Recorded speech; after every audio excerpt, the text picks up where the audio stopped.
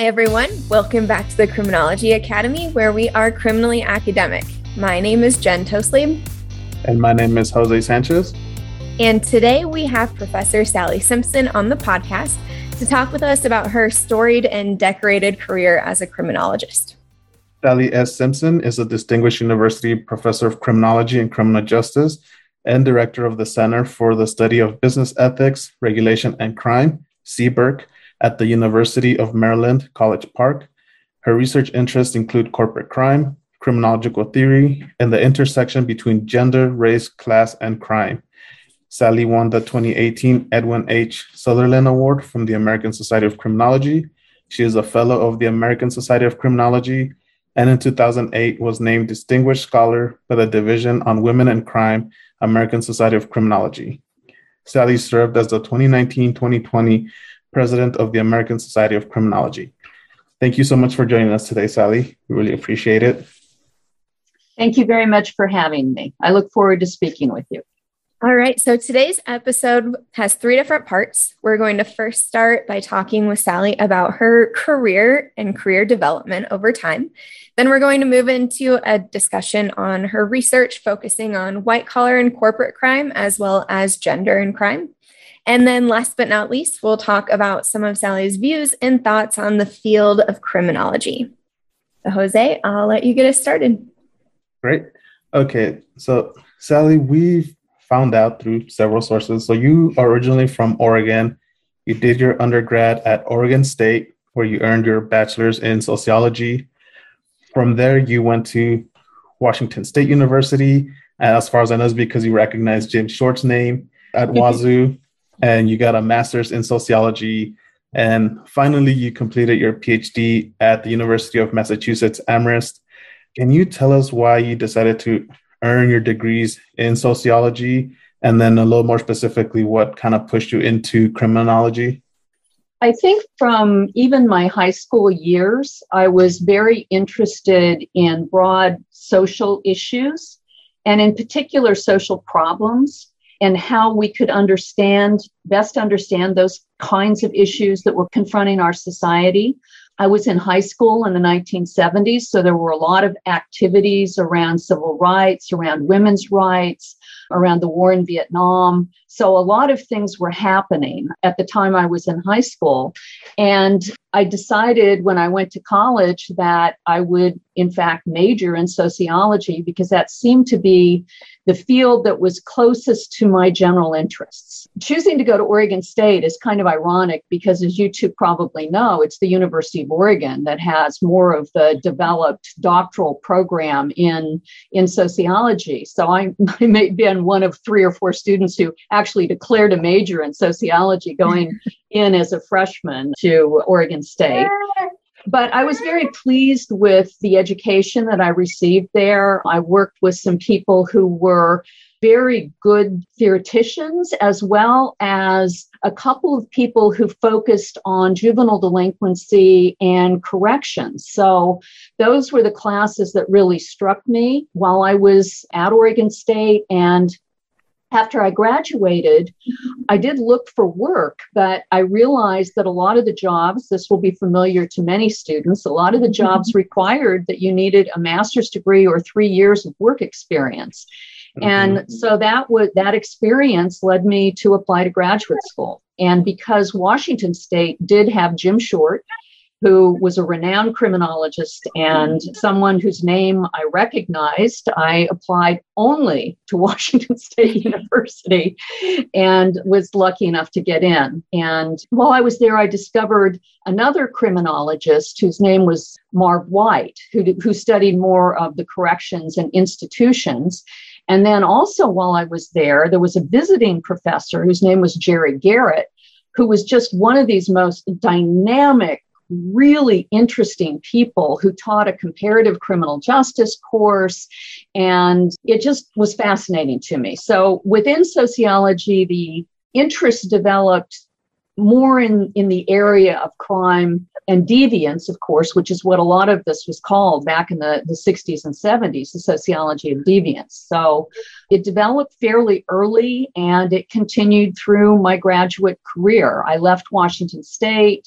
I did get a job working in the Oregon State Mental Facility in Pendleton, Oregon. It was a state hospital. I worked with emotionally disturbed adolescents. I'd also had an internship while I was an undergraduate at Oregon State University, where I worked in juvenile intake within Pendleton. Those two experiences kind of led me to realize that that's really tough work. That's hard work. That's emotionally traumatic work. And I found that I probably wasn't cut out for that kind of work experience, which led me to take advantage of an opportunity that came up from Jerry Garrett, who was putting together programs for people to teach in Europe with American military personnel who were stationed in bases all over Europe. And so I had this opportunity to teach in Spain at Torrejón de Ardoz. And that experience made me realize that I enjoyed teaching. I enjoyed teaching college students, and I didn't have all the answers that I needed in order to be an effective teacher. So that led me back to graduate school at University of Massachusetts at Amherst. It's interesting to hear about your experience working with the emotionally disturbed adolescents. So one of my mentors back at Cal State LA, she did her master's in clinical psych, and she did her internship at a juvenile facility in Southern California. And it was sort of there where she realized, like, I want to work with this population, but maybe not in this capacity because I'm not sure if I can handle it. So I think it's probably worthwhile to, if you think you want to do that type of work, an internship is probably a good idea because it definitely is not easy work. Absolutely. And when I advise our undergraduates at Maryland, that's exactly what I tell them. Get an internship in an area you think you want to work before you actually make that decision, because you ultimately may end up back in graduate school or in law school or something else, right? That better prepares you for a career that's going to be a better fit. Yeah, that's exactly what I did. I thought I wanted to go to law school, and I ended up working at an attorney's office and realized that that's not what I wanted to do. And that's what propelled me into the doctoral program. So great idea. All right. So as you mentioned, you started kind of with an interest in juvenile delinquency based off of one of the classes that you took. And at some point you pivoted to white collar crime. To both Jose and I, that seems like kind of this drastic change in research interest. And so we're interested in what brought about this change in your focus. Well, remember I said that I was always interested in broad issues of social problems. And one of the things that fascinated me was stratification and inequality. And when you study crime and deviance, typically what you're doing is focusing your lens on disenfranchised people. And one reason that I switched to my focus on white collar and corporate crime, more corporate crime than white collar, by the way. But one of the reasons that I switched was that I felt like we needed to adjust our lens upward to understand crime as it's committed by people who are not marginalized, who are not disenfranchised. And then that, coupled with a class that I had at Washington State University, was titled Complex Organizations. And that class just fascinated me. It was taught by a phenomenologist. It was very theoretical, very conceptual, but I learned so much about organizations, organizational structure, organizational culture. And those two things together, I think, really did it for me. Until I was at University of Massachusetts and I was trying to think about what I was going to write my dissertation on. And Pete Rossi was using a book by Marshall Clenard and Peter Yeager in one of his methods classes, and it was corporate crime. So I had read Sutherland, and then here was a more contemporary version of Sutherland's work by Clenard and Yeager. And it did exactly where my interests were going at that point. It brought in the corporation and it brought in the crime. And so when I started working on my dissertation, that was it for me. That did it. Okay. So interestingly enough, at some point you ended up getting a job at the University of Oregon. in their sociology department, even though you didn't go there as an undergrad. Yeah. You switch sides, switch teams. Yeah. Oh, yes, I did. Yeah, from beaver to duck. But at some point, you stopped being a duck and you became a terrapin. You went to the University of Maryland, and you've been there for about 22 years now. What drew you to Maryland and what's kept you there? I have actually been at Maryland since 1989. This is going on 32 years at Maryland. So yeah, okay. I know it's inconceivable to my you. Math, yes. my math is not exactly reliable. I wish it were only 22 years. I'd feel a lot younger. But well, it was somewhat complicated that when I was at the University of Oregon, where I was very happy and I had great colleagues, Robert O'Brien was there, Mimi Goldman was there, Jean Stockard was there, Hattie Bortney-Gibbs, Joan Acker. I mean, it was really a packed department full of really, really good people. Two of my best friends, Jack and Marilyn Whalen, were in that department. So I learned a great deal while I was there.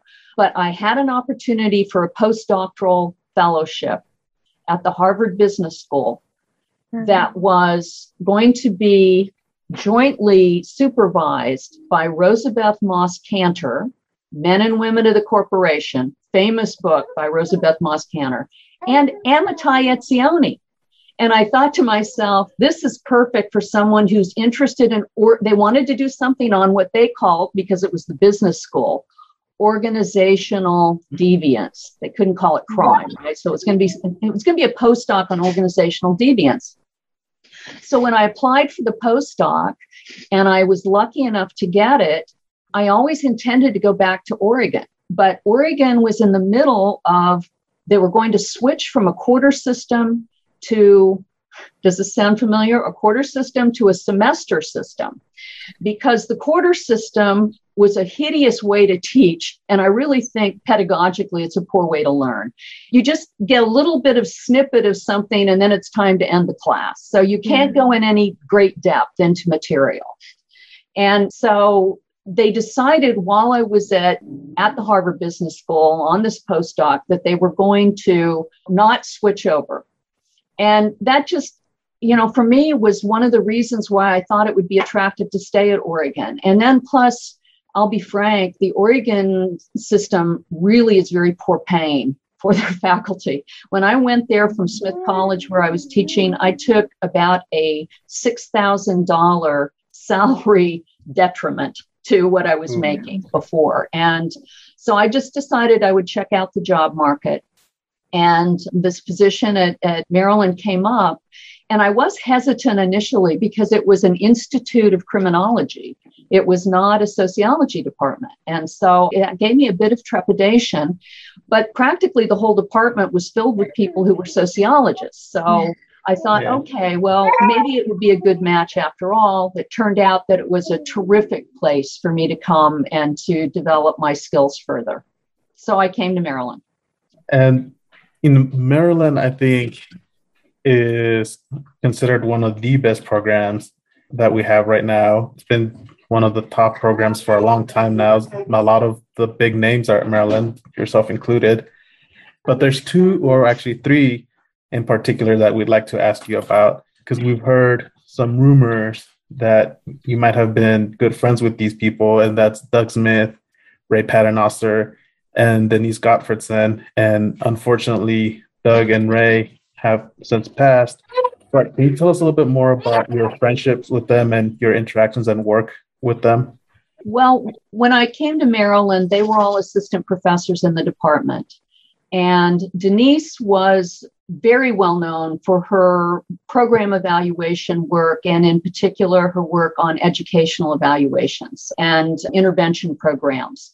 So Denise and I, while we had a good friendship, she actually, when I became department chair, agreed to be the director of graduate studies. So we worked very closely together for many years and worked very well together.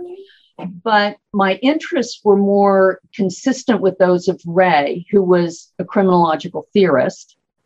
And then Doug Smith was the editor of criminology. While I was at Harvard, he contacted me and asked me if I would have any interest in writing kind of an overview of feminist criminology, because he was, as the editor, he was developing these articles that would talk about substantive areas that were newly emerging in the field of criminology. And so he asked me if I would be willing to do that. I'd had some interest in this area before, and I said, sure, I would do that. So through that work with Doug, I got to know him even before I came to Maryland. And then Ray's work, because he was interested in capital punishment and racial disparities in capital punishment, fit into my stratification and inequality interests. And so when I came to Maryland, we became really quite good friends. And Doug was one of these people who was known for his stats and methods. He was brilliant mathematician. But he had this way, he went to Indiana, so he was extremely well versed in criminological theory. He was an undergraduate with Charles Tittle. He published an article in ASR when he was an undergraduate. Blows my mind. And so when we would sit on committees together, and you always knew what was coming. Doug would say something like, well, I'm not a theorist. And then he would ask the most sophisticated theoretical question. So even though he was known for stat and methods, he was also extremely bright when it came to theory and criminological theory. And being editor of criminology, of course, he read voraciously, as did Ray. But so we shared interests. We had similar, I'd say, senses of humor. Ray and I played a lot of tennis together. Doug and I played a lot of golf together. So, you develop a friendship that way and a trust. And Ray and I ultimately did a fair amount of publishing together. We worked on a project on corporate crime research that I pulled him into the corporate crime research, and we butted heads a fair amount on the work because he was much more micro and I'm much more macro. But the two of us together, I think, produced actually what ultimately is my most cited article, was with Ray in Law and Society Review. So Ray and I published together. We worked together. He was brilliant. They were great with students. It was just a good collaboration, a good environment. And, we talk as sociologists about cohort effects. Think who you are in graduate school with affects you for the rest of your career, as well as who you start working with as, other assistant professors. You build a cohort, and that influences you as well. So I would say that was had a major impact on me as a scholar. I never got to meet either of them, and I wish that I had been able to sit down and talk to them because they sound like really cool people. Yeah, it's a shame. It's a huge loss for our field. Definitely, especially when you consider their impact. Like, I think most of the people sort of like in Jen and I's sort of position, we know Ray Paternoster through his work, and he's still a very influential scholar. And so I'm part of an NIJ funded evaluation here in Denver. And when we're building our survey, we drew a lot from Paternoster and Bushway, the desistance article, the identity theory of desistance, in a paper that Jen and I are working together. Paternoster and Iovani, the labeling paper is we're drawing a lot from that paper. So it's a real shame. Well, and Ray hasn't been gone all that long, but Doug passed in 2004, so he's been gone a lot longer. Yeah. All right. So as we mentioned in your introduction, you served as the American Society of Criminology president pretty recently, from 2019 to 2020. And we haven't talked to anyone who's been president of ASC yet on this podcast. So can you tell us a little bit about your decision to run for the presidency, and then what the experience of being president of a society like ASC is like, including kind of what the role entails? Well, first of all, I will forever be known as the COVID president. Yes. As you know, I was president when COVID hit, and that was the time that we had to make the decision whether to hold the conference or not. And we chose what we thought was the safest for all of our members not to have the meeting. So why did I choose to run for president? Well, essentially what happens is that you get nominated for these things, and then you're asked if you're willing to run. And you two probably are too young to know this, but this was my third run at president. Okay. The first I didn't know that. I lost to David Farrington, and the second time I lost to Bob Bursick. So I honestly, when I was approached by the committee, said no this last time. No, I've tried it twice. You don't want me to run. That's, find someone else. And the chair of the search committee, or the chair of the slate, after about 2 weeks came back and said, well, we actually need you to run. Because no one's really willing to do it. Okay. So let's just say we're not all fighting it out to become president of ASC. It is a very important job, but ASC is a small organization with a dedicated staff who work constantly to make the organization successful. But there's not a lot of support for the president. There's not a lot of support for the executive board. And so this is truly service in a way that takes a lot of your time, a lot of your energy. And if you think about what you need to do, you have to put your committees together, which are all of the standing committees, as well as your program committee. You need to work with your co-program chairs. And I was lucky enough to have Lee Slocum and Carol Gibbs join me. They were the co-program chairs for me. It takes a long time to get these committees pulled together and to organize the program. A lot of time and energy goes into that.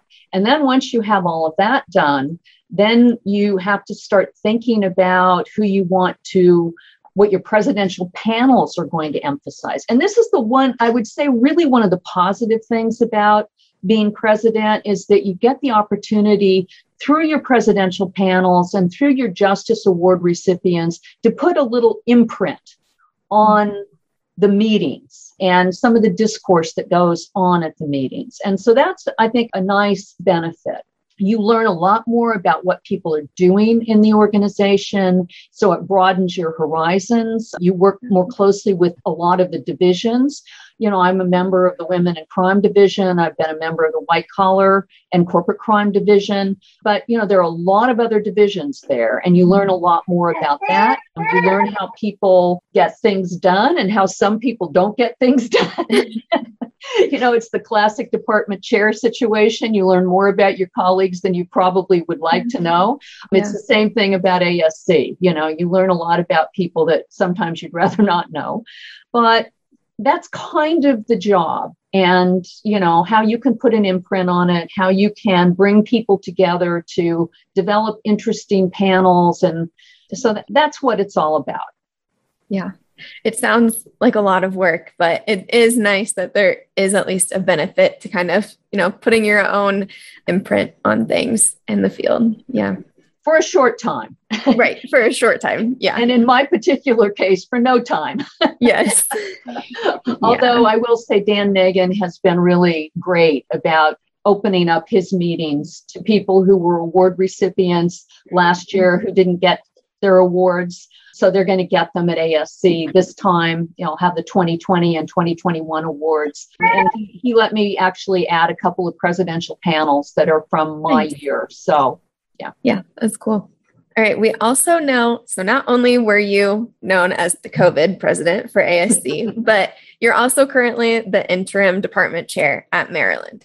And both of these things are obviously taking part during the COVID pandemic. Mm-hmm. And so can you talk a little bit about some of the challenges that you've had to deal with as an administrator in trying to deal with these more unprecedented circumstances and times? Well, I have to say that I think the University of Maryland has their act together. I know many institutions did not, for instance, implement mandatory vaccine mandates. Maryland did in April of last year. I believe it was April. We knew that they were going to have a vaccine mandate. And we're something like 98.1% vaccinated on campus.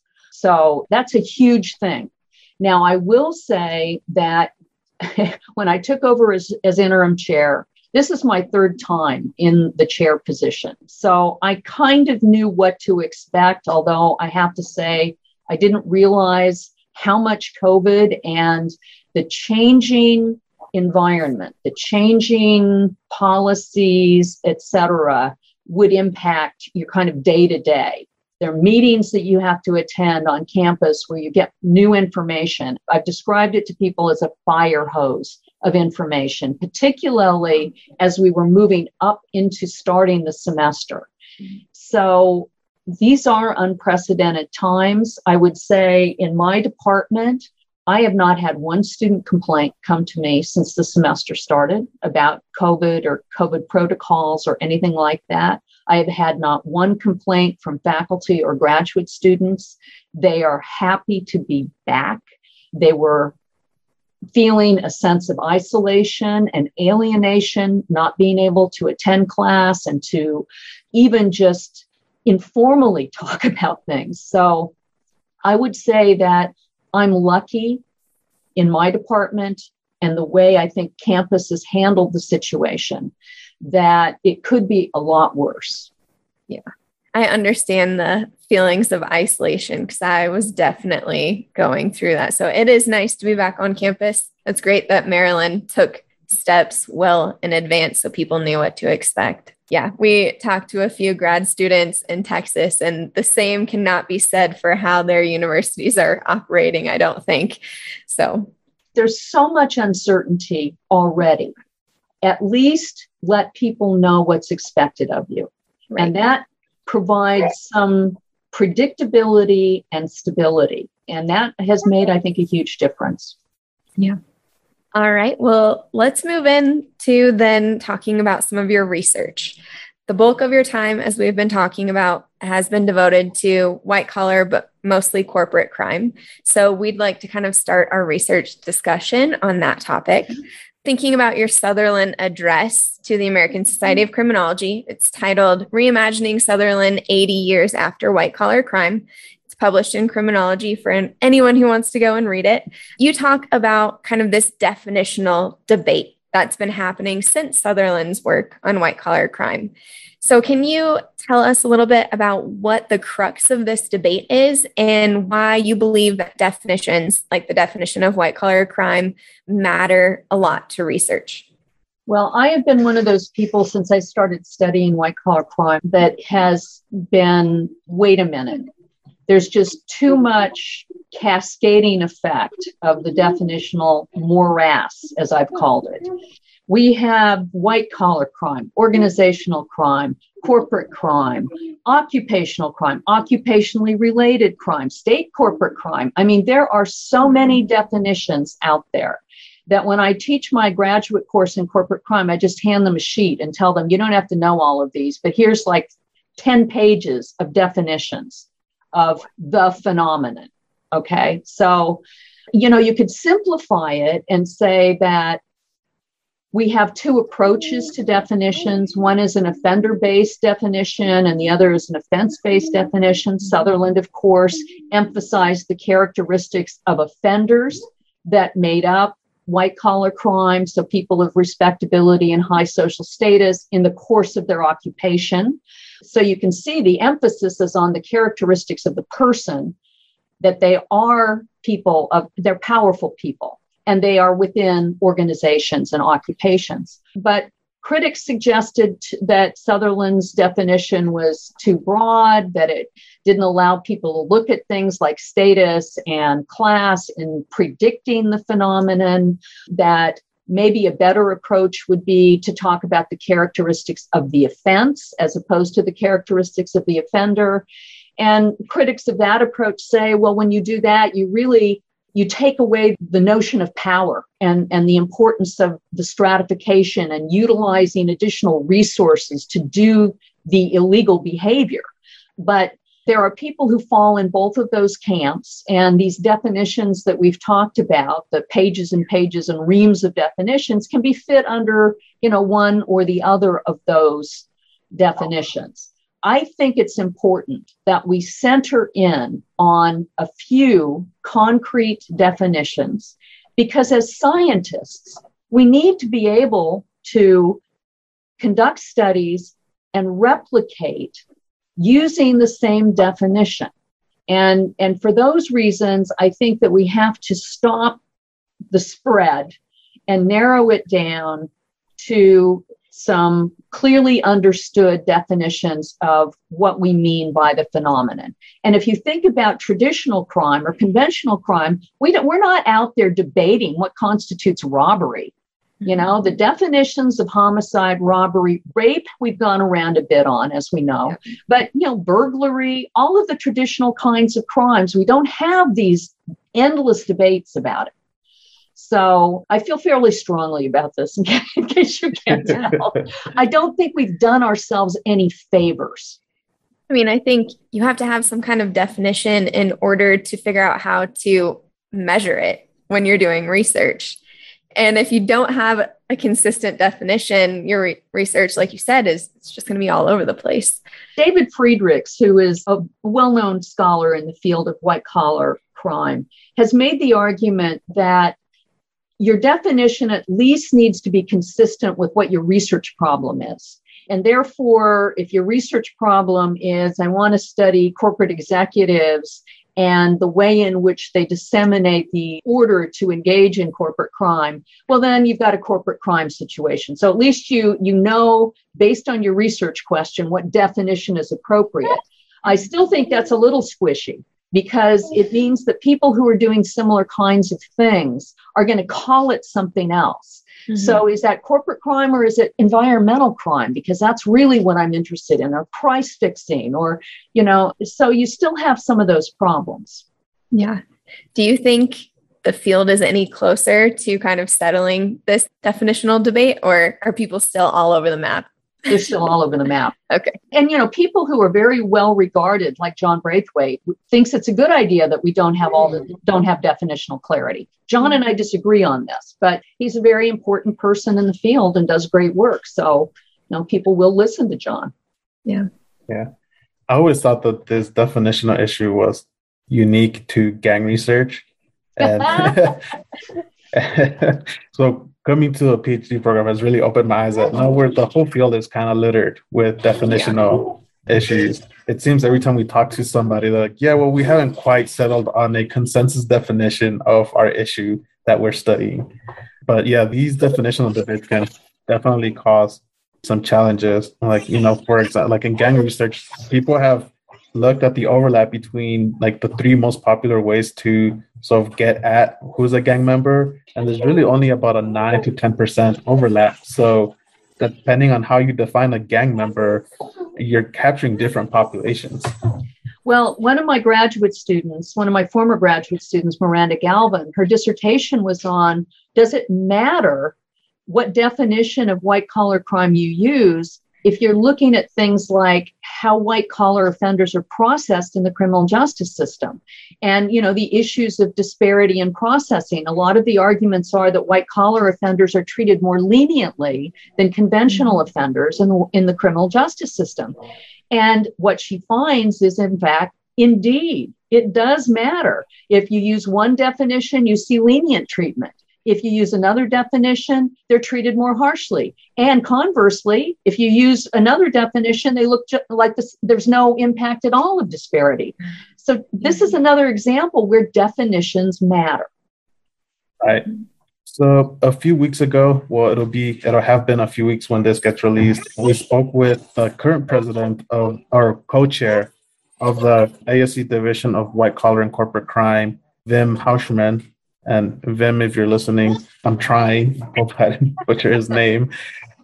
And so we asked him a question, and we'd like to ask you a similar question of how the more traditional theories of crime fit within white collar and corporate crime. Do they fit well, or is it really more of a, here's my recipe, let me throw a white collar into it and stir it up a little bit? Well, I have been known to say white collar crime is, theory, you add white collar crime and stir, because it essentially has been used as a way to show the deficiencies of traditional criminological theory. why this theory does not apply to white collar crime. And I think we have often, depending, again, this goes back to what you define as white collar crime. But I would say that in many instances, you have to go through a lot of conceptual acrobatics to make the theory fit. For someone like me who studies corporate crime, you have to take into consideration the individual, the organizational context in the organization, and then what's happening in the organization's context. So you've got these three different layers where you have to make sense of it. Now, neighborhood research does similar kinds of things, individuals situated in families, situated in neighborhoods. But I can't really say that social disorganization is a good explanation for white collar crime or corporate crime. So I do think that some of the criminological theories are better fits than others. I think rational choice theory is a better fit. Differential association is a better fit than low self-control, let's say, another purportedly general theory. I do think that some of the newer perspectives, Vim, for instance, has been working on developing life course criminology and applying it to corporate crime or white collar crime. He has some doctoral students at Van Ona who's been doing work in this area. And I have been working with some of my students trying to what would a life course approach to corporate crime look like? How would we create that theoretically? What conceptually is the marriage effect, for instance? How can we make sense of that desistance effect? Of course, we who study gender and crime know that it primarily works for men, not for women, that partners actually can have a criminogenic influence on females. But in any case, what is the parallel at the organizational level for some of these key concepts? What are turning points? What are transitions? Yeah, I love your definition of add white collar crime and stir. I think Vim said that on the podcast that we did with him too, that was like your terminology. And I was just like, yep, okay, I can see that. Yeah, I mean, and again, it's a valuable exercise to say, how does this theory, this purportedly general theory, explain these kinds of offenses? Because people tended not to think about those kinds of offenses. So it's a useful exercise. I think, unfortunately, a lot of people that was their approach to white collar crime. Let's pick a theory and see how it explains white collar crime. Let's pick a theory and see how it explains white collar crime. That, to me, is not developing the field. Mm-hmm. Okay. So going back kind of to your Sutherland address. So one of the main things you talked about was this definitional issue. Another one was the topic around data limitations when it comes to white collar and corporate crime. And so on this subject, a lot of the data appears to come from official statistics that's used in research. And those are pretty heavily critiqued because of missing data and other things. But I think primarily missing data is what you focus on in Sutherland address. Can you tell us and our listeners a little bit more about this limitation and maybe kind of how the systematic counts and measures of business crimes don't exist in official data? And why it's important to address this.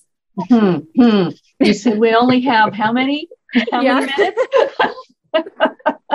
In brief. In brief, Sutherland was the first one to point this out, that if you use Uniform Crime Report or criminal justice data to try to capture the phenomenon of corporate crime, then you're not going to capture much of it because the majority of corporate crime is pursued through other legal mechanisms, through regulatory law or through civil law. And that was true in Sutherland's day, and it's true today. You're going to find very few corporate crime cases that involve corporate executives, that involve corporations in the criminal justice system. That's a huge deficiency of the systematic ability to study the corporate crime problem.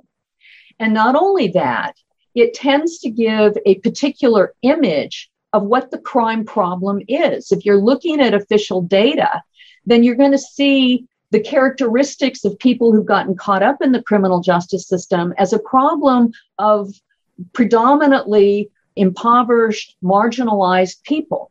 And you're going to assume that that's who commits the crime.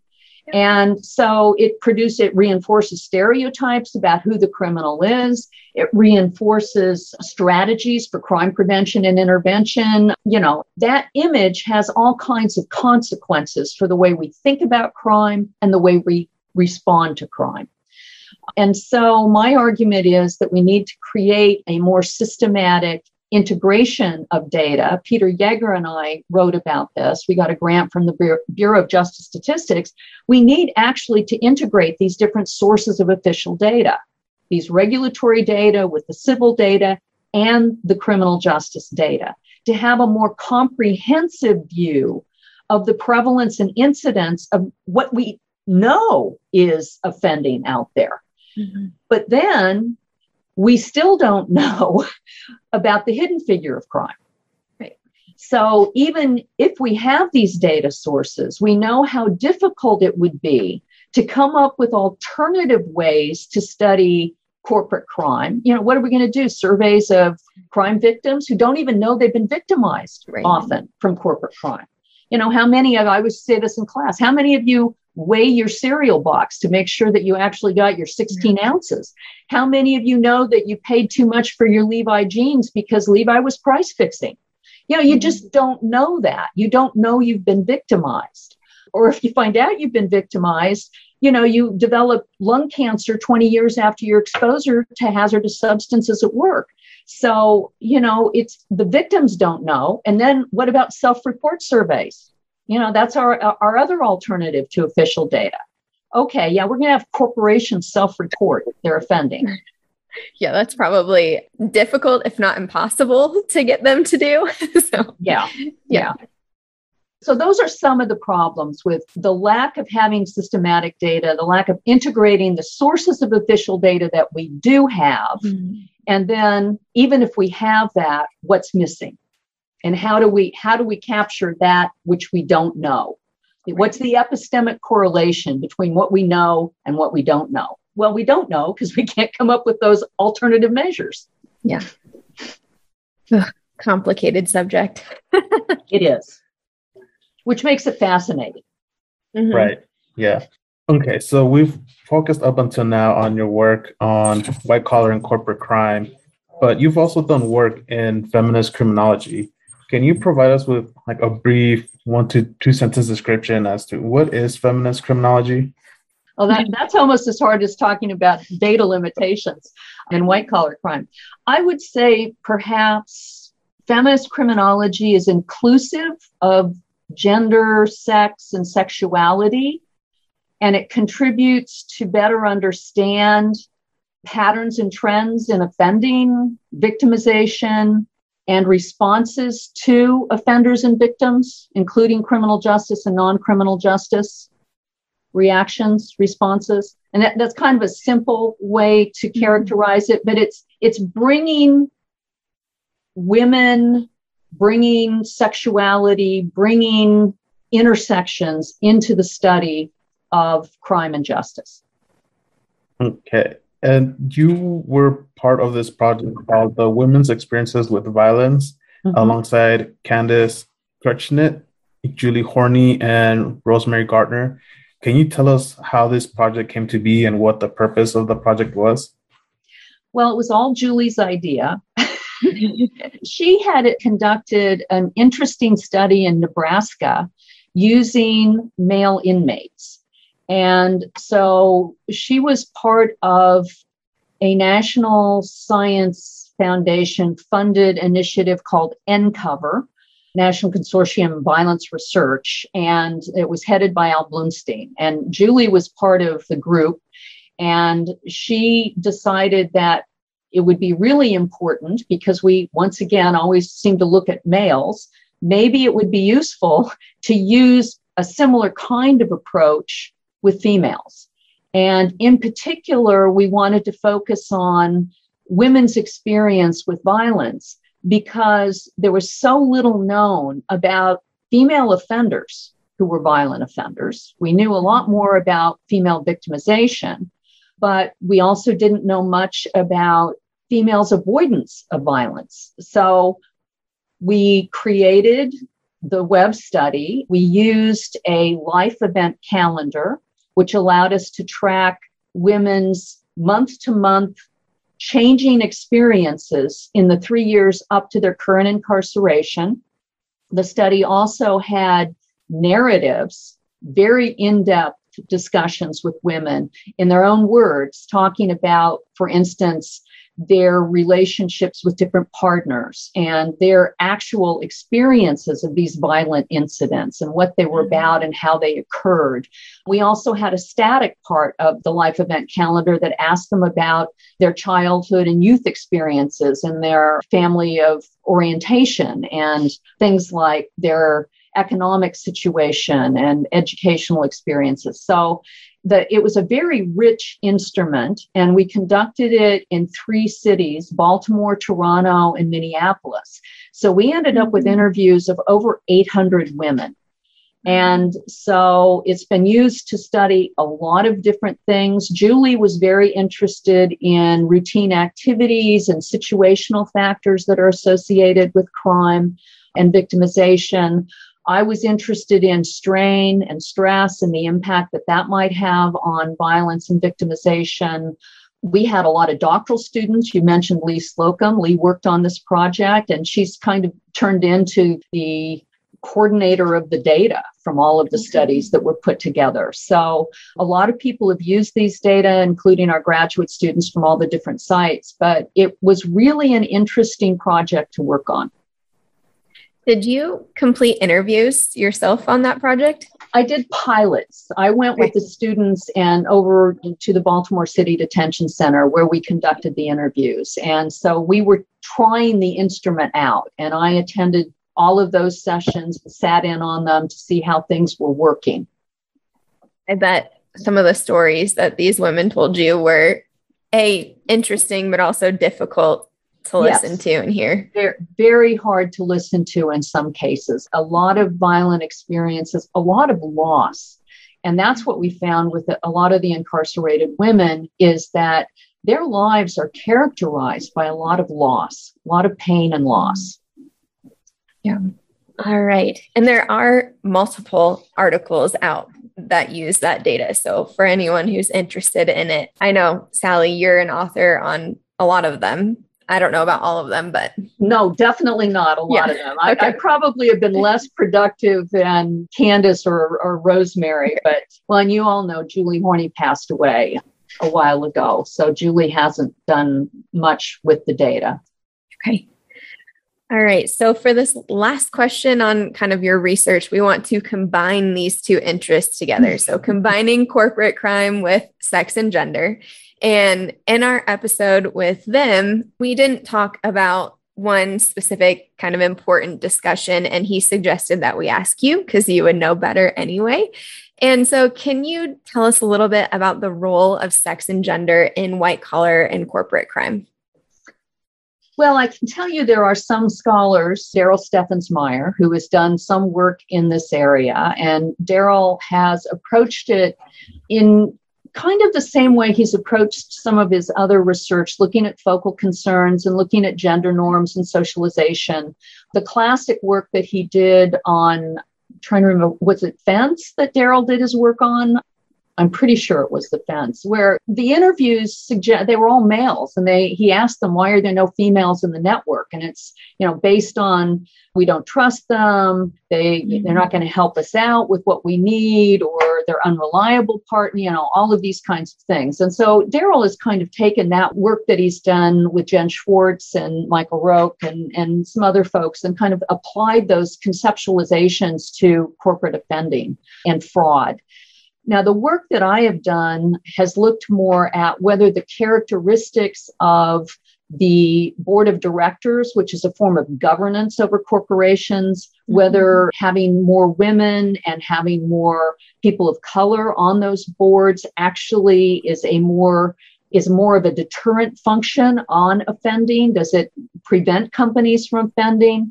And that ties into a literature in business and management where they look at, well, if you have women on the board, what does that bring? Does it in fact lower the risks because women are more law-abiding? They like to take risks less than men do. And it's a similar argument, not just about the board of directors, but about the top management team.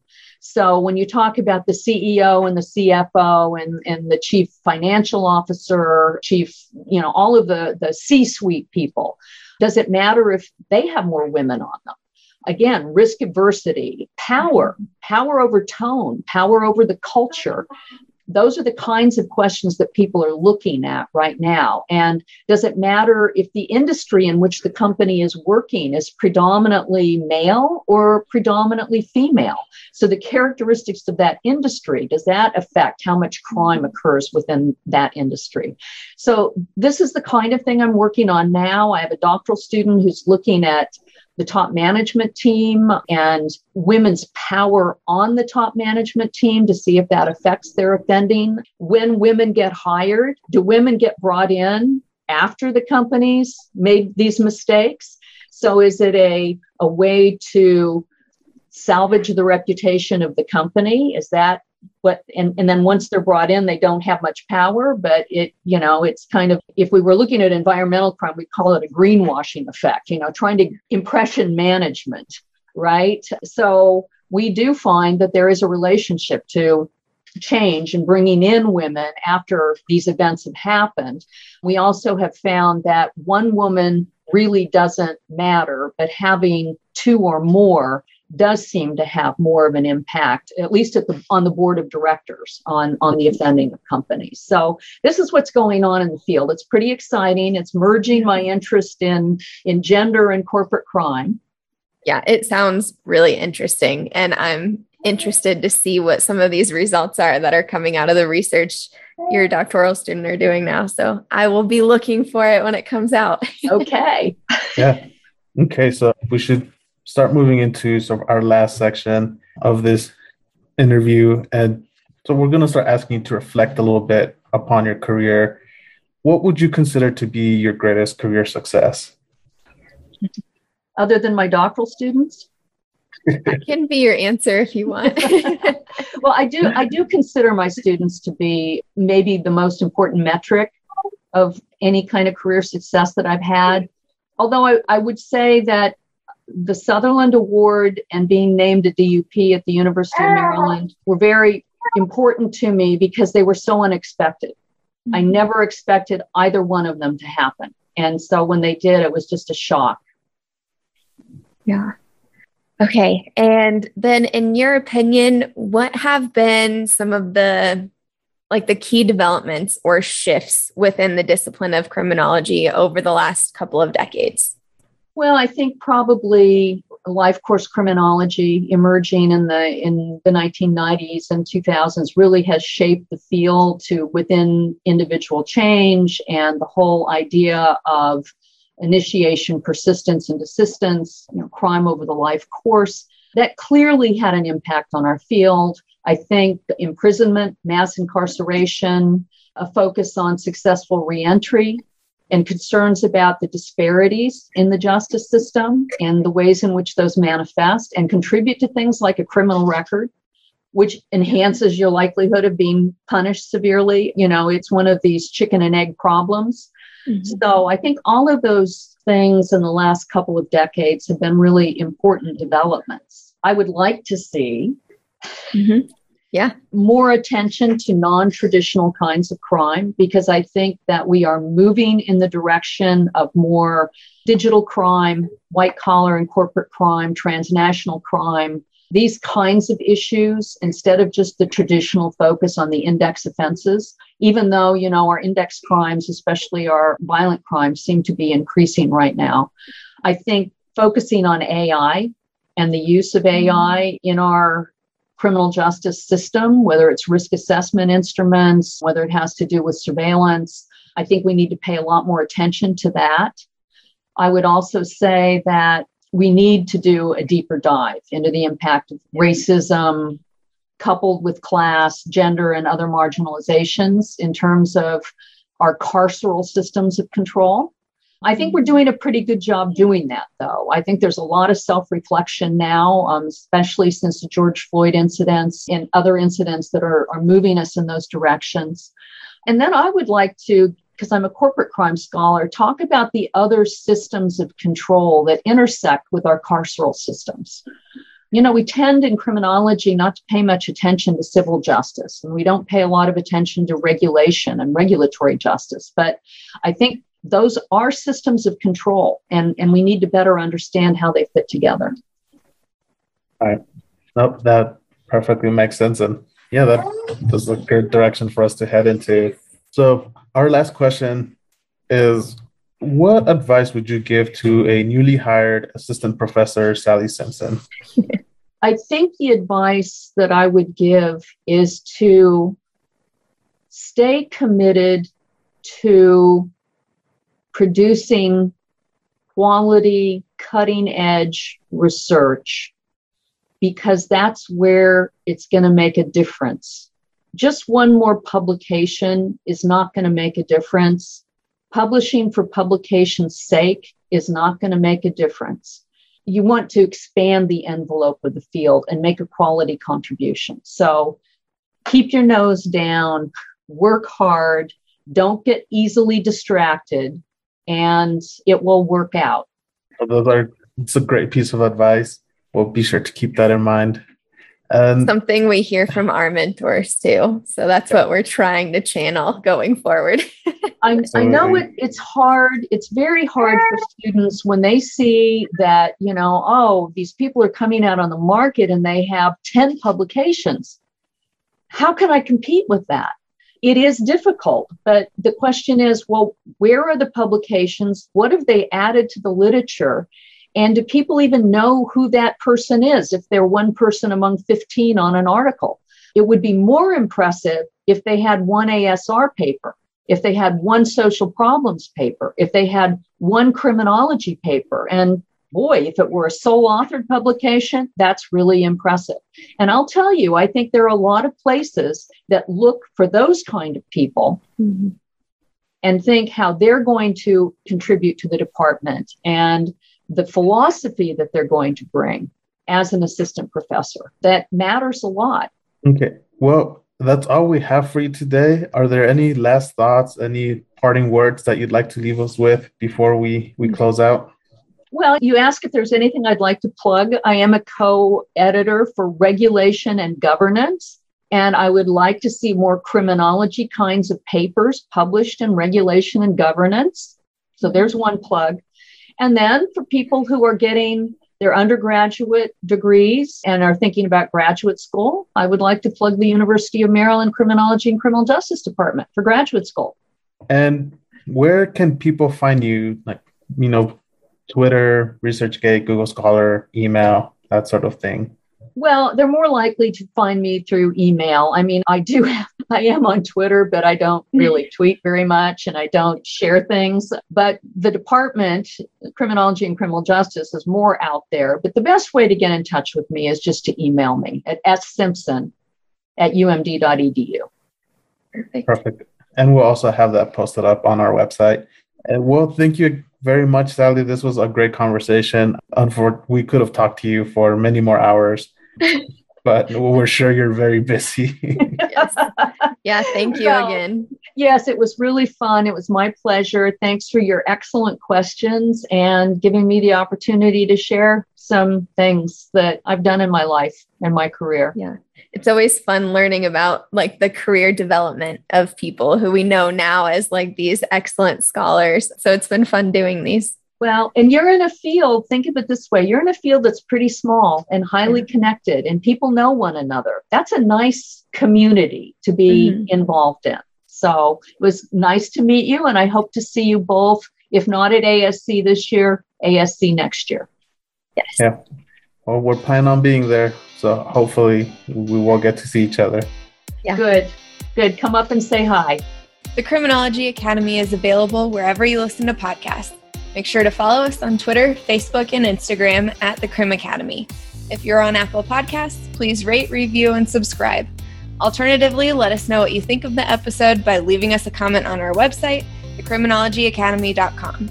And lastly, share the Crim Academy episodes with your friends and family.